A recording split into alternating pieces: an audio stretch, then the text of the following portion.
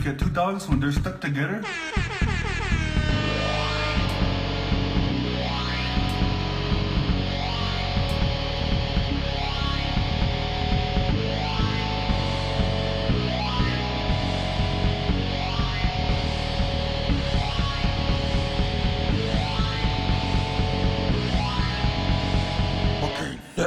Yo, ho, hey, yo, ho, hey, yo.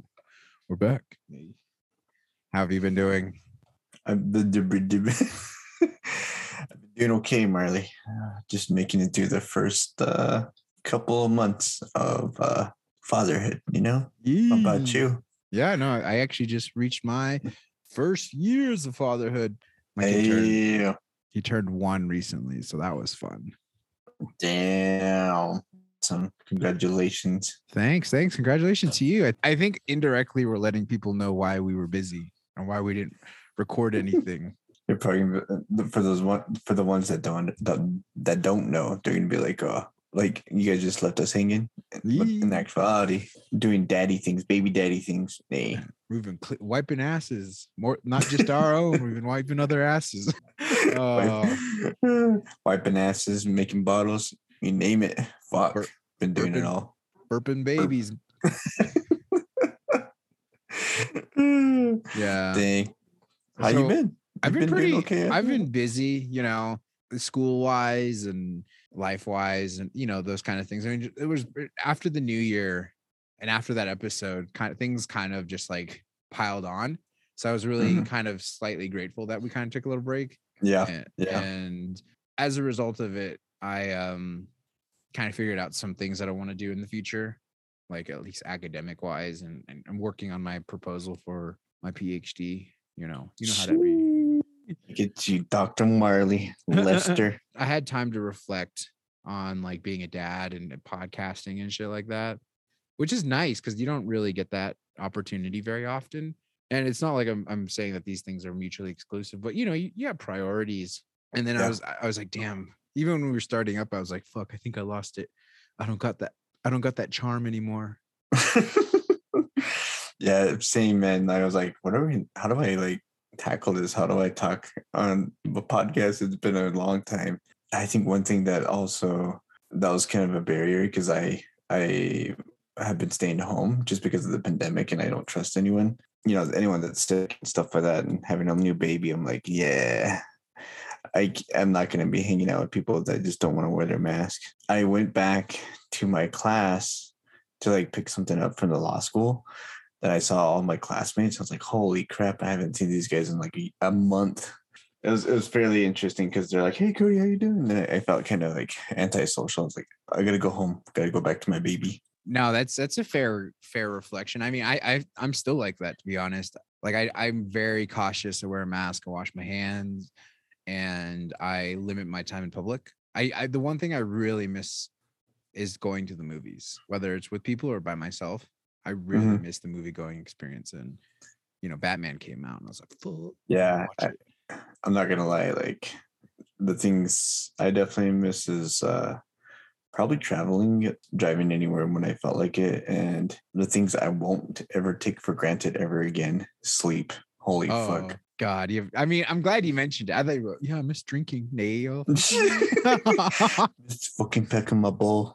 Yeah. No, I mean, I feel you on that. Like the first couple of months with the kid is you have the least amount of sleep you've ever had in your life. And the reason why it makes it more difficult is because you have like a major responsibility. Like I remember I didn't sleep very well, but I think after, I'm going to say 2 months, your body just acclimates to it and you kind of don't notice it as much. I mean, you're still tired, but it's not as of a big issue or an obstacle. It's interesting because this morning our son, he does like 4 and 4s. We try to keep it 4 and 4 or at least 3. We have 2 rounds. His first round starts around 4 and 1 to 5-ish. And then he wakes up for a good hour or 2. And then he has another 4 that we try to really, like, we try to just knock him out as good as possible. But this morning I woke up and I felt like kind of refreshed. And I was like, this feels really weird. I feel kind of like I'm not tired, but I know my body's super tired. But I was like, I feel kind of nice today. It's like my first day in 6 weeks. Earlier this week, I had a day like I felt like I slept well, and I actually did not have any fatigue or anything. And I was like, that's weird. I don't know how that happened. I think there's a golden period too with like newborns. I think I want to say from between 3 to 6 months is this time where they're like really cute. Their personality starts to come through and they're kind of about to giggle. The best part of it too is like they still sleep, but like they can't roll, so they're not mobile. And you kind of can just play with them and they're easy to like, take care of. And you can kind of read books with them. That's kind of like that little moment. I miss that because now our kid is like starting to walk. And it's just like a little bit scary because I'm like, oh shit, there's all these things are sharp. I'm pretty much a helicopter dad at this point where I'm just hovering above them. And I don't know if I'll ever not be hovering above them. Make a bungee, like, and then just make it like a mechanism where like you can somehow hold him up, or just have him within your reach. So like if he falls, like he's gonna be on that bungee everywhere he walks. He had a swing for a little bit that we like put up on the ceiling, and then it like had these like really bungee cord types of contraptions and he'd sit in it, but he didn't really sit in it very long. And it's supposed to give him a feel of how to walk and whatnot and like balance themselves. But yeah, he didn't really get involved with it as much. He kind of just like stood up one day and we're like, oh shit, and then took a step recently, I think 2 weeks ago, and now he's doing 8 to 10 steps. He hasn't really started walking yet. Oh man, that's exciting. Our little one is starting to hold his head up and starting to like catch balance of his head. And it's like so much relief because before you had to be like really like cautious with them, especially when they kind of flinch or like they have a little twitch and their head goes back. Oh, it just freaks you out. You're like, oh, chill out. And then so now he's starting to get the whole muscle movement going, starting to get the whole muscle movement down. God. No, I feel you on that because sometimes they just throw their head back. Like our kid used to do that a lot, and like it was just kind of scary. Like he came out kind of small and like very frail looking, and I was like, oh god, like I was just like scared of holding him. Like the first like day, I was like, I can't do this. But then the instincts kind of kick in or whatever that might be, and you're like, oh okay, I can do this. But for the first month and a half, I was really scared. I was always like watching him. And then even when I walked and carried our kid, I was like making sure like things were like 3 feet away, or I'd like kind of use my hand. I was like really overprotective. One of my really good friends, he's just recently like a dad within the last like 3 years too. And he was like, just remember, kids are very resilient. Like they can bounce back pretty fast. So like, don't be scared. Like, everyone has those like basically anxiety woes. I was like, oh, okay. So now I try to keep that in the back of my head, especially when he's crying. Yeah. Like something about a baby's cry just clicks within your brain. It's instinctual. So, but I try to keep him back in my head. Like this guy, he's either crying because his diaper is wet, he needs a bottle, he's uncomfortable, he's hot. I just go down the lines and try to check them all off until I find one.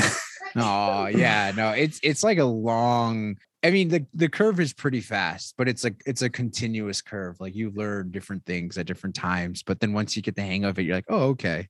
Yeah, exactly. I think the one thing I want to work on. Okay, so I got to ask you this question: what's one thing you want to work on right now? Like, what's your next thing that you're going to work on with your son? Well, for sure. He's at that age now where he can hold himself up. He's standing. This isn't necessarily, I don't know if it just counts as working on, but more taking him outside and letting him play in the ground and like in the dirt. Because when he was born, he was born in the spring. And so like the time he started to like play and everything, it was in the middle of the winter. So I'm looking forward to spring, taking him outside and just letting him play in the dirt, which we kind of started because it was a little bit warm this week. So I'm looking at that and getting him acquainted with that. And then I think skill wise, like really working on his balance and walking. Oh man, there's actually a lot of things I'm thinking about. Kind of getting him. There's like we have an app and that we have that like lets us know like, oh, these are some skills he can be learning right now. Pretty much following that, like being able to identify things. And me and Tatiana are really adamant about trying to get him to learn sign language, like to to communicate that way, because we're told that like a lot of babies' frustration that at a very young age due to the stem from the fact that like they can't communicate. And so if you're able to do that in a non-verbal way, it really helps them be like pretty chill and like helps them learn to communicate. So teach him sign language for like if he wants more food, milk, or if he wants to go for a walk, or if he's done, little things like that. What about you? You can hear my son in the background, by the way. Aww. He just came. He just woke up from his nap, little dude. Dang, right on time, like you just said. Yeah, it was funny. I was texting Wiley. I was like, I think he's gonna wake up about 6 o'clock. I don't know. I try to get his time down, which is kind of hilarious because I always try to plan it out. Like as soon as he does his first round of sleeping, I'm like, okay, he's gonna go to sleep around like in around like 30 minutes, and then we're gonna try to knock him out. Because like one thing I always kind of freak out about is like if he's not on a schedule, it means that he's just gonna go wild and we're not gonna have a good night. So I really try to like make sure that I understand his schedule. Like right now he's getting pretty hungry, which is pretty normal. It's funny because he'll stay up for an hour up until 7, and then he'll crash out for an hour, and he has his witching hour from like 8 to 12, and he just stays up. Like he just well, like one thing I guess for me, the next skills I'm working on is kind of getting his motor skills up. So I've been reading with him, doing I call it baby yoga, like stretching him, making sure that he like feels things and reaches for things. And it's been like, he's been very vocal, like he's starting to do his noises. And then he's also been like moving around a lot. And I'm trying to help get his neck up and running. So, but I was going to say, Marley, like, what is the hardest thing about like trying to help a kid walk? For me, it's the hardest thing is just like getting over my own anxiety of like letting him go on his own or giving him some space to like get confident in walking. For the most part, I think it kind of just happens. Like we didn't really plan it. He just stood up one day and we're like, oh yeah, he's at this point where he's starting to there's a desire to move around more than just on his knees. A couple of weeks ago, he took his first step, and then he like pivoted, and then little things like that. Now he's at that point where he just wants to like completely crawl around the house. I'm trying to learn to besides hovering, like eventually when he does walk, like let him have some space, but also keep an eye on him and trying to like balance between my own fears, but also giving, his little freedom, his little sense of space. So we'll see what happens. Cause I'm just like, oh shit. Like I gotta watch you, make sure you don't run off or like, get crushed by something. Cause I've started to look at his environment and to see what could be a potential hazard. And so like, that's kind of where I'm at right now. It's funny. They came out with this new study about like how they're taking away baby walker. You're not supposed to put a baby in a baby walker. Yeah, I saw that. Yeah. And I was like, damn, I'm in a walker. Everyone in my whole family has been in a walker. And I was like, I can understand why you put a baby in a walker just because you can put him in there and like can do household chores. Right. But now I'm kind of disappointed because I was like, that would have been nice to put like a walker. No, what you got to do is get a baby carrier. Like that's one thing that really helps because at some point they're going to like be able to lift their head and like hold their head by themselves. And like when our kid reached that point of view, it made it easy for me to do other chores. Like I would just kind of strap him on, or my partner would strap him on, and we could do the dishes, or if not, like go for walks.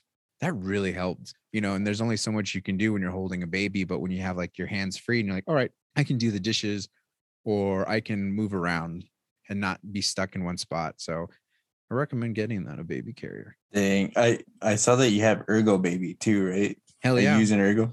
We got Ergo Baby 360. Yeah, same here. Shout out to Ergo Baby.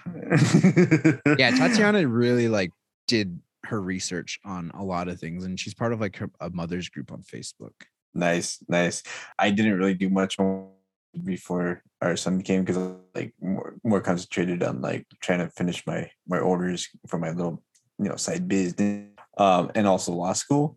But god dang it, I commend them for like having the research skills because I was like, what? Like they're talking to me about like Maya's talking to me about different like products and oh, let's go try this one. I heard this one's good for like one thing is like how sensitive baby skins are.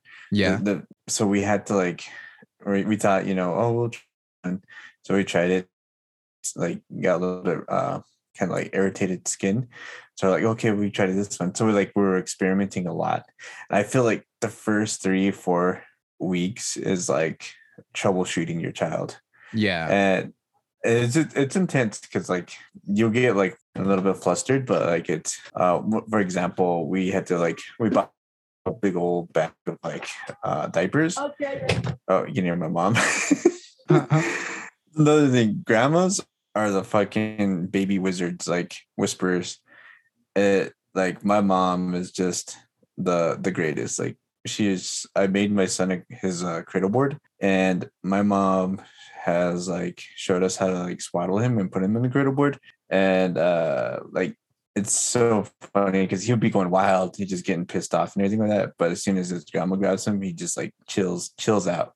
It's insane. No, I agree. I think what really was helpful was Tatiana's mom, baby's Masan, and her experience having kids as well really helped out. Plus, when me and Tatiana were really exhausted, she took over. She like held him and let us sleep in, and those were like the best. That's like your number one thing is if you have a kid, sleep. Like you have to plan your whole day around sleeping, and that might mean like taking a quick power nap when they fall asleep, or like doing a lot of the chores when they're asleep, etc. My life was a little bit more organized back then. Now it's getting a little less organized because his sleep schedule is a little bit weird, and he's going through his own thing right now where he's transitioning into like a longer sleep period during the day. So like anticipating like a 3-hour nap, and that being his only nap during the day. So we're just gonna see what happens. Oh, I see what you're saying. Because like right now, our son, he takes like I think it's 3 hour naps in the day, and then he sleeps pretty good at night, like pretty good 2 4 hour at most, like sleep, like pretty good sleep at night, and that's nice because I'm like, okay, if I can at least try to add 8 hours within those time frames, then I'm pretty good. Yeah, definitely. I cannot stress enough sleep. Like I love sleeping now. I gotta ask Marley, who's a dad that like you don't have to say their name, but like who's a dad that just inspires you? Like you're like, damn, he's a dad. You know what I'm saying? I really can't. I can't like. I mean, besides like the people that I know, but like, yeah. I mean, I just have a better appreciation for folks who raise their kids, or because it's not easy. And I did notice sometimes I get a little sensitive because I get a little like peeved when I see like people who don't have kids and they're like, oh, I'm a dog mom, I'm a dog parent. I'm like, comparing a dog to like a human being, and yeah, I'm being anthropocentric, I don't care. I'm like, no, these are not the same. Like you can't claim a kid. I mean, I know sometimes they're joking, but sometimes they're really serious. Like, oh, I have so much responsibility. Like that. No, you could leave a puppy on its own and not have to worry about it. But like with a kid, it's like 24/7. I do have a much larger appreciation for just dads in general, and the effort that they put in, and even moms too. Like, wow, it sounds like secondary when I say, and even moms too, but like in general, just parents, like the people who step up to raise kids, whether it's their biological kid or not. I really appreciate it. It's given me the experience, if we're going to get academic, like social reproduction or like unpaid labor of people who raise kids, and the fact that type of labor isn't paid for. It's not really, people don't take it seriously. And yeah, so like now thinking of that and all the necessary like work that you have to do. I think Tatiana told me like being a mother is like having a job, 2 jobs or 2 to 3 jobs. And it makes sense. And I think as like a dad, I'm really trying to pick up the slack with that, whether it's like, chores and whatnot, or even thinking about just like planning so that Tatiana can have time for herself. People may not admit this, but sometimes you just like, you just need a break. I think those moments are something that I've been trying to be very attuned to. Yeah, I totally agree. That's one thing I definitely starting to learn. Like, I be like parents now, I'm just like, damn, like your kid, their kid's like 10 years old or something like that. And then kind of look at them, I was like, holy crap, you went through probably all the same stuff that I went through. But then like your kid's like 10 years old. And I'm like, holy crap, that's insane. One thing that I've been kind of as like, young parents that are still like 18 or 20 years old, stuff like that. I'm like, holy shit, I would not have been able to do this when I was 18 or 20. I didn't have the patience that I do now, but I'm like, damn. And like, god dang, young parents, one thing I also started to pick up a lot is like, like to be a good partner in those situations. Cause I think one thing that's really hard to find is good father figures. It's all sad home early. I know Nay. y'all. I haven't seen a good dad. Nay. I haven't seen any fucking good dads. Nay. A lot of like, I don't know. It's kind of hard because, I mean that there's good dads in our generation, which I like because I see them that they're starting to like through a lot of. But I think our parents' generation, it's really hard to find a good dad that was like always there, a patriarchal thing, or just always trying their best. And I just think I had like a problem with even for the 2 months before we had our child. I was just having a big problem with that for some reason because I was like, damn, I don't know how to gauge myself. But I think when you're and Marley can talk about this too if you'd like, but I think the thing about being a dad is that like not compare yourself to other dads, and you start to understand that your child is totally different. Therefore, your parenting skills going to be totally different. And as long as you're trying and reinforcing and being a good parent to your kid, I think that's all that kind of matters. Very similar to that. I like you at the beginning of the month or the beginning of like having a kid. I thought about my own dad and I was like, damn, dude, he didn't step up. Nay. But it made me appreciate like other people who were father figures who did step up, moving away from that and realizing like, okay, like people have their own ways of doing it, healthy or not. That then made me realize like, I can't really compare myself to other people. I just got to do what I do and learn from any mistakes that I've made. But also in general, though, even parenting between your kids, like whatever, yeah, even like with Tatiana, she told me, she's like, yeah, every pregnancy is different. Every like child's going to be different. And, like they're never really the same. And so I was like, oh, okay. So when we have so when we have another kid, if we have another kid, whatever, it's so awkward, but if another kid were to occur, I can't really, I can only look at how my experience now and then compare then and maybe see like, oh, what's different, but also realizing like sometimes it's not really going to be a one-to-one thing. It might be apples to oranges, and now I'm at that point where I'm just like, I just appreciate anybody that raises a kid. I'm less judgmental, and or not that I was before. Yeah, I guess I was a little bit, but I appreciate the more nuance and complexity of being a parent. Yeah, I'm glad you like talked about like how you just kind of look at all parents kind of like that. You're like, as long as your kid's like healthy, and that's one thing. It's like I was always kind of very judgmental with like parents. I was like, oh, they should have done this, they should have done that. Like, watch your kid, what's wrong with you? But now I'm starting to understand. I was like, damn, I guess going into more of an analysis of like material condition. But I feel really bad for like a lot of parents that are definitely in the that are poor or they're working class people because like they're raising children. It's so easy to say, well, you just gotta and work your ass, blah blah blah. But it's like, yeah, but a lot of the people that are saying that they have the ability to like have nannies. They have the ability to have their own parents come around because their parents are like retired or their parents have funds or they already have a career, and it's really hard for poorer communities because they're always working 8 to 12 hours every day. I reflect upon like a lot of my partners, like a lot of her sisters and a lot of her cousins and a lot of her relatives that are moms, and they're working their butts off. I'm like, damn. So they already had a full-time job they come home and they can't get a good night's rest, and then the next morning they repeat it, right?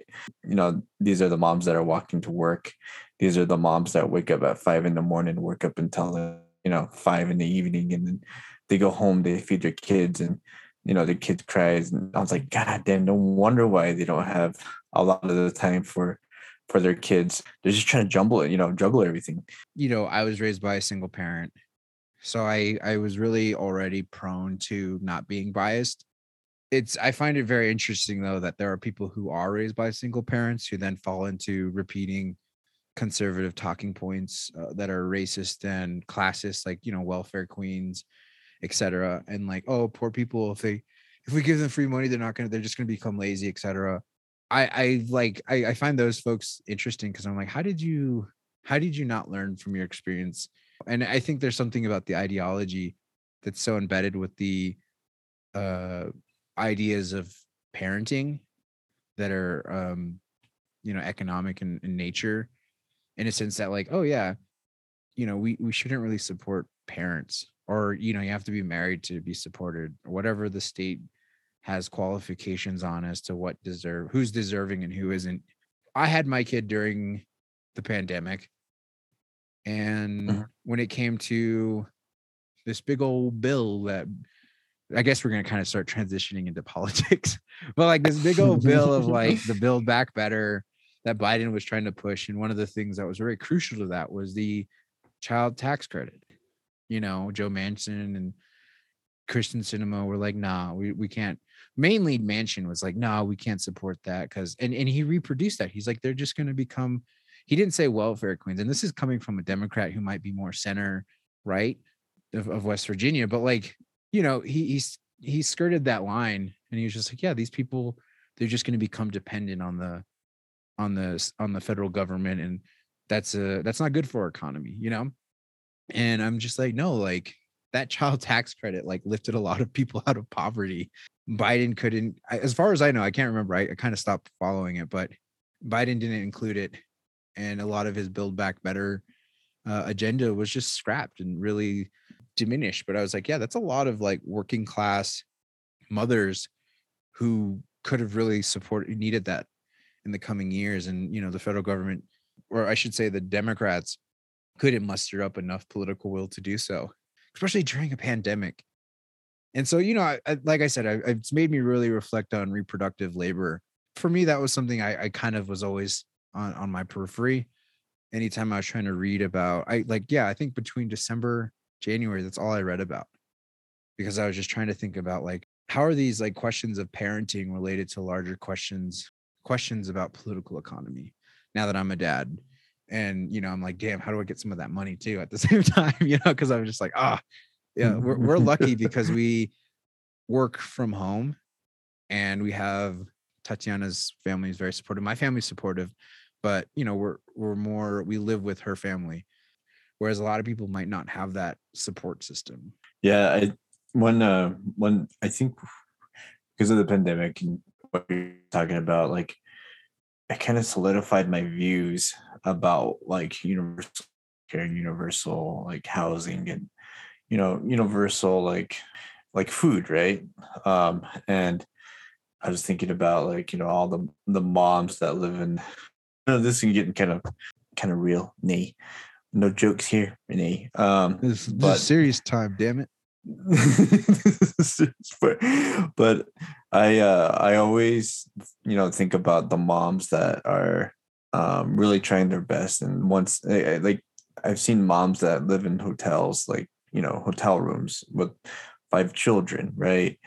And they're just trying to get by. Then I see a lot of moms that live in the slums.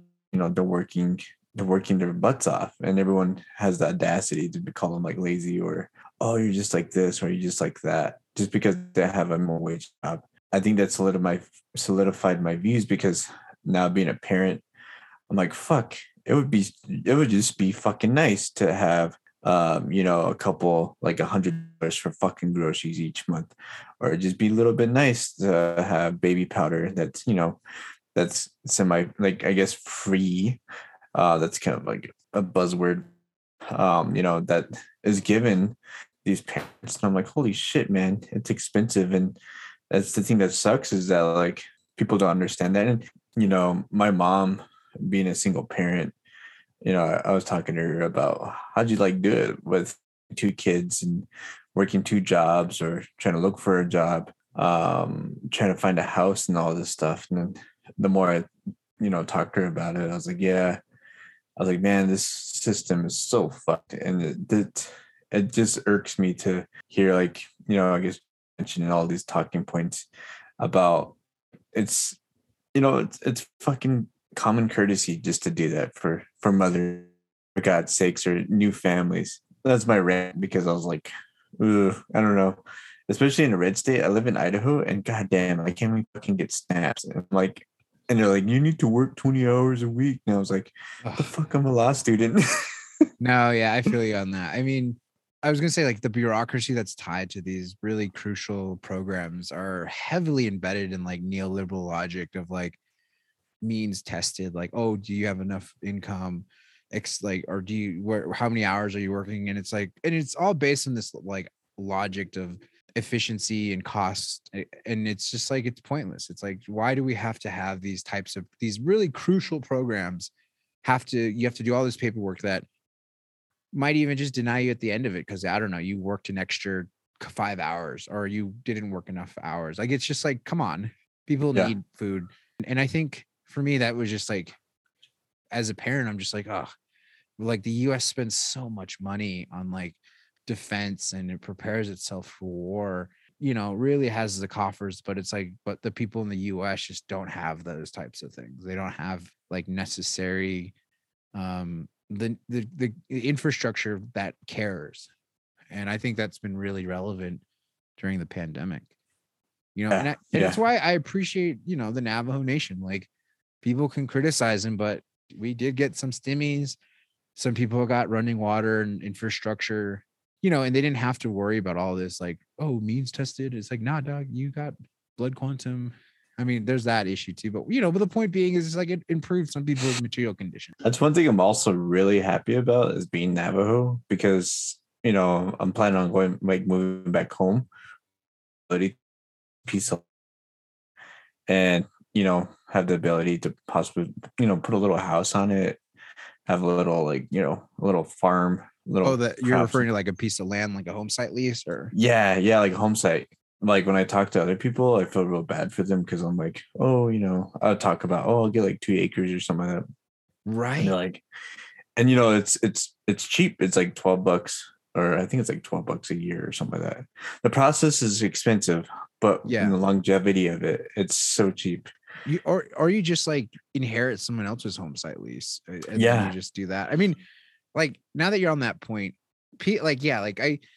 with all these talks of apocalypse and nuclear holocaust, in some ways we're kind of lucky. Like, we have a very insular community.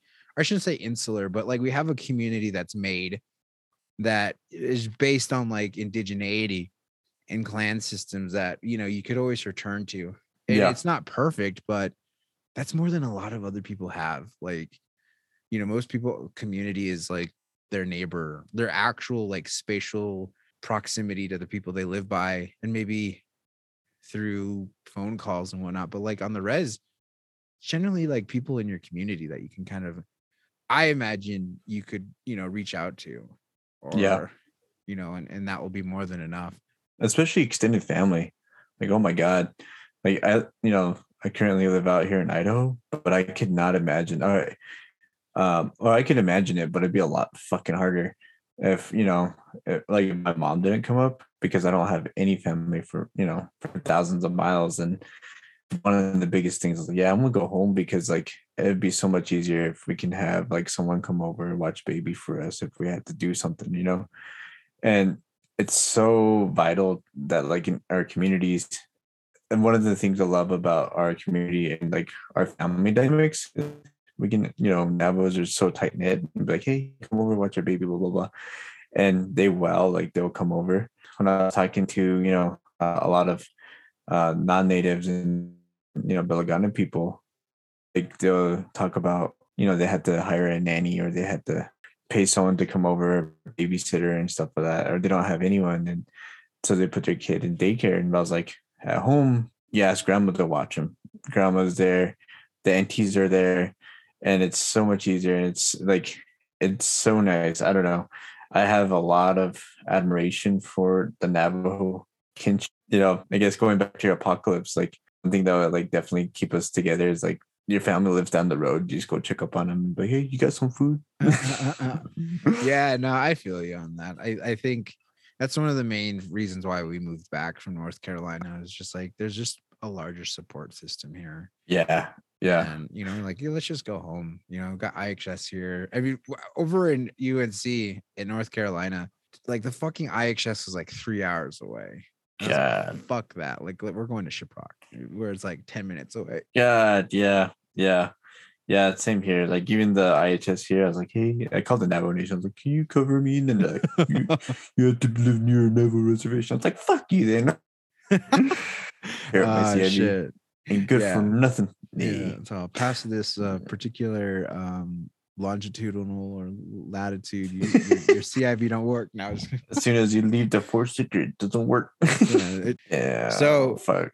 We spent some time talking about being dads and then kind of politics. I was thinking, do you want to end it on some recent Navajo news? It's been a while. I mean, so much shit went down in the last couple of months, but for our sake, we'll just talk about, I have one topic I'm really itching to talk about. I wanted to talk about Liser's surprise announcement that he's going to run for Congress. I am not surprised. I don't think anybody was, to be honest. And the reason why I wasn't surprised was every 4 years there's like a Navajo who's like, I'm not going to be part of the establishment. I'm going to not be Democrat. I'm going to be Republican. Mm-hmm. And I kind of suspected Lizer was going to be that Navajo / Comanche. That sounded very passive aggressive. Like I added that because I didn't want to erase that part of his indigeneity. So shit. Damn, anyway, watch out. I know now some people be like, damn, that came off really fucking passive aggressive. But some Comanche out there is gonna be like, oh, they're gonna start the Navajo Comanche wars all over again. Fuck, did we ever? Yeah. Like, oh shit, I didn't know that. I thought I feel like at some point we just like didn't really battle anybody. Battle everybody, Marley. Yeah, I'll take you. I'll take it all at the same time. No, just kidding. But yeah, he announced on Twitter that he was running for Congress. I think it was Arizona Congressional District 2, which has been redrawn. So I'm speculating that he saw how the districts were redrawn, and in the District 2 is actually leaning more towards Democrats, which is why anybody who ran as a Republican just didn't win. Like Carlisle, he ran as a Democrat and then halfway through was like, I'm going to be Republican now. And that didn't get him anywhere. And he had more, I should say, more political connections than, in my opinion, Lizer. I think Lizer's attempt is going to be like, hey, this congressional district is more Republican now because it included some places northwest of Flagstaff. And, it's generally a red state to begin with. For the most part, I think he's going to try to use that. But I think he underestimates how racist Republicans in Arizona will be.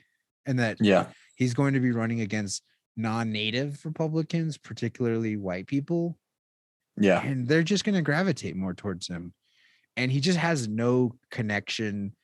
He really doesn't have a lot of political connections besides grandstanding for Trump or like speaking to, was it the Freedom Convoy that came through this week or last week? Amen. At this time, we want to give you the Vice President of the Navajo Nation. Give a good hand clap, warm welcome, amen. Vice President of the Navajo Nation coming out to us today. Pastor Dennis Gallegos, Gospel Generation for Jesus, and Gallup Minister, never come back, Brother Church. But anyway, good morning, everybody. As we say in our language, good morning.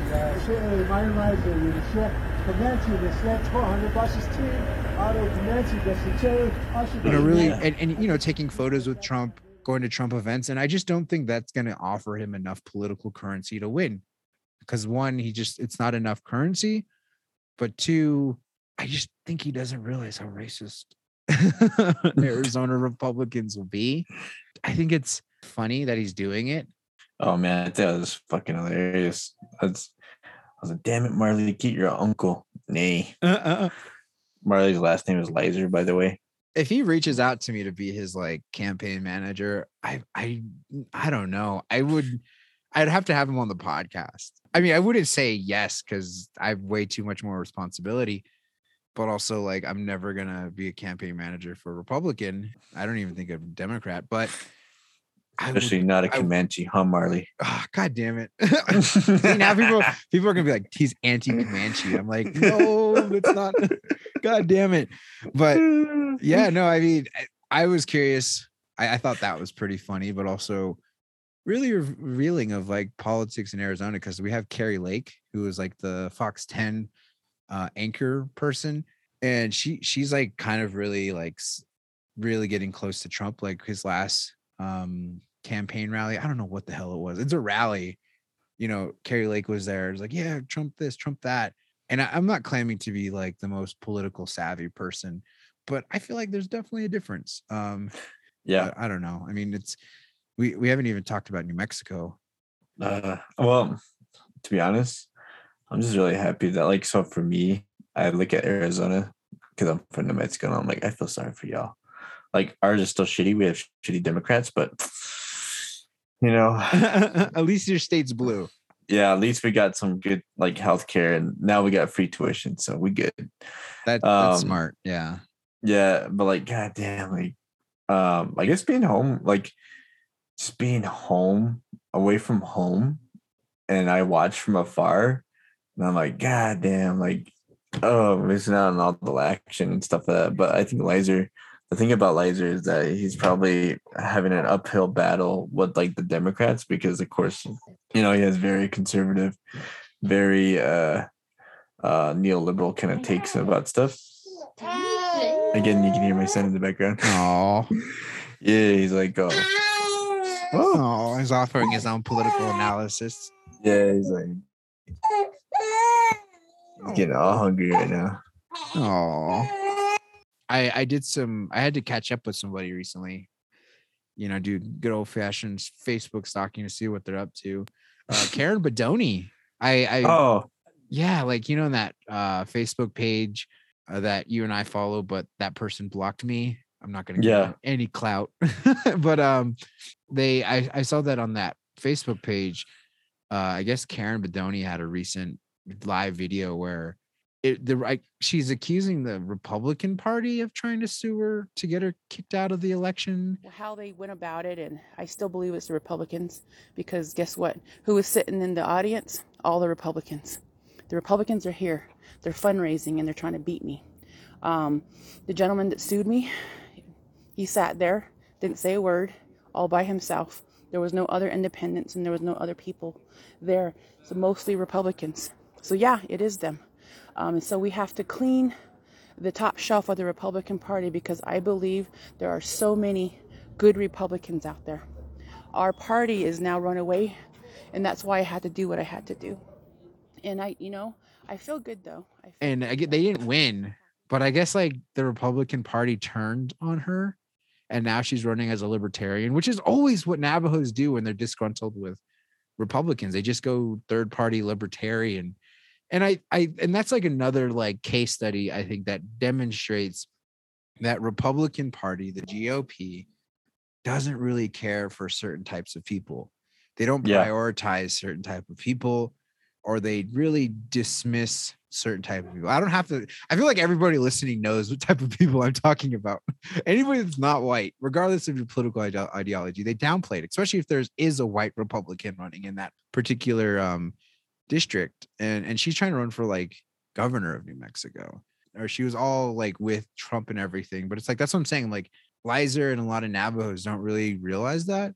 It's why I don't think unless things really dramatically shift, we're never really going to have like a Navajo Republican in these particular districts. I feel like Navajo politics are just either a libertarian or an anarchist. I mean, like, yeah, I mean, that's kind of what happens. Or they become Democrats. Like, I mean, You and I, we don't really talk about Navajo Democrats, and maybe we should discuss an episode about our critiques of the Democratic Party as well. Oh you know. yeah, But get out to vote. No, voting sacred, Cody. Voting sacred. No, that's one thing is like I'm starting to see is just I think they're going on the bandwagon of Trump and this, anti-vaccine, these anti-mask, just hopping on the bandwagon because I feel like, okay, this is my take, especially with Navajo Republicans. And if you're a Navajo Republican, I'm sorry, but like my take is that a lot of Navajos tend to be more Democrat, a lot more liberal. But I feel like Navajos that try to be different, that are just tired, I guess, ways, and not the old ways, but like the old guard of like Democrats, they tend to be more Republican because they're trying to be a lot more different in that sense. I think that's the psychology of them, because every Navajo Republican that I have met, especially my family, they always feel like that they're just trying to be different from everyone else because they feel like everyone's either like a sheep. Sheeple. And they're like, and I'm just like, no, like, and then so when you confront them about a lot of different, like, about for example, like if some act is going through, you confront them about it, and they'll get very resistant about it, but they don't understand that, like, certain acts would help out the Navajo people, for example. A lot of not Republicans, but like ultra conservative Navajos also, I feel like they're like self-hating Navajos, because I've heard so much rhetoric about like our people are just lazy, they don't want to get jobs, and I'm like oh my god. But I always pose the question, why don't you run? And then of course they make some like lame excuse. Yeah, and then they block you on Facebook, Nate. Yeah. Yeah, there's a lot of dynamics working with like understanding political psychology of certain people. And I think, was it on our live that we had that discussion where we were talking about, damn, for all those who didn't listen to that live or watch that live. I think it's on the Fucking Sick podcast on Instagram. I don't think I saved it though. Anyways, the point being is that there's a lot of rhetoric Republicans have that Navajos are drawn to about like self-sufficient, hardworking, bootstrap rhetoric that they are drawn to, and maybe in some cases they see within the Navajo history, but they tend to disassociate it with the racism and classism that is the Republican Party, as well as the Democrats, but mainly with the Republican Party. A lot of Republicans I've met kind of share that sentiment where it's like, yeah, it's sovereignty. We don't want the federal government. I mean, if you look at Leslie, if you look at Leiser's speech, he's like, yeah, there's a big government. Big government's bad. To some extent, they do speak to a truth that is there, but it's so simplified, and it's ahistorical that it's just like, okay, when you start to push them on how they would solve things, it's just like deregularization. Oh my god, I can't say that word. Regularization. Is that how you? That sounds so weird. Deregulation. Well, like deregulation, right? And then they're just like, you got to open up a market, and there's some like instances where it's just like privatize everything, and maybe in another episode, I'm not gonna even, turn everything into a commodity or some type of market. And then, you ask them like, why don't you run? And that's about it. And generally that's kind of how it works with Republicans, is they can keep it very bare minimum of like, they know their talking points, and they know they have enough political power to just kind of force that. And Democrats kind of have to accept it. Like, there's definitely, when it comes to discourse and policy, the Republicans have a lot of power. I mean, this pandemic has shown that even with like the Democrats having a president and a majority of, I think, the Senate or the House, I can't remember, they still couldn't get much done. Yeah.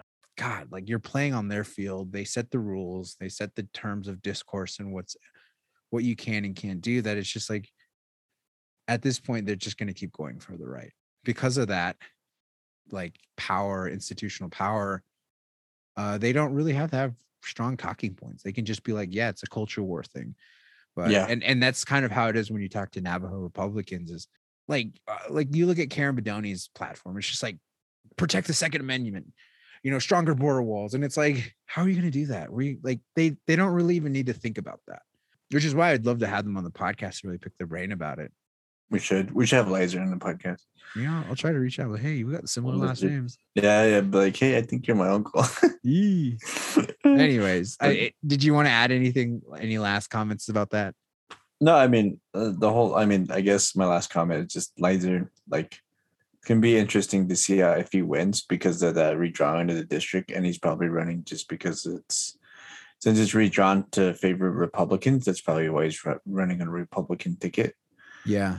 That's what I kind of feel, but yeah. I would be really surprised if he did. Yeah. Maybe we can get an Ace Hardware sponsorship. No, just kidding. Bashes. Well, it's been good talking. I do appreciate this. It's been a while. So, and then, we'll see what happens and record more episodes later on. And, we're getting back into it. So this podcast was a little bit more, or this episode is a little bit more like, I guess, a little bit more, fatherhood and stuff like that. But we'll definitely jump back into the loop of it because it's been a while. we should have started with like fatherhood and then transitioned to talking about like paternalism of like the federal government. No, just kidding. Yeah, we should have. And then be like, Big Gov sucks. Big Gov sucks. The government is my stepdad, and I don't approve. Nave. Fucking sick. You like to look at two dogs when they're stuck together?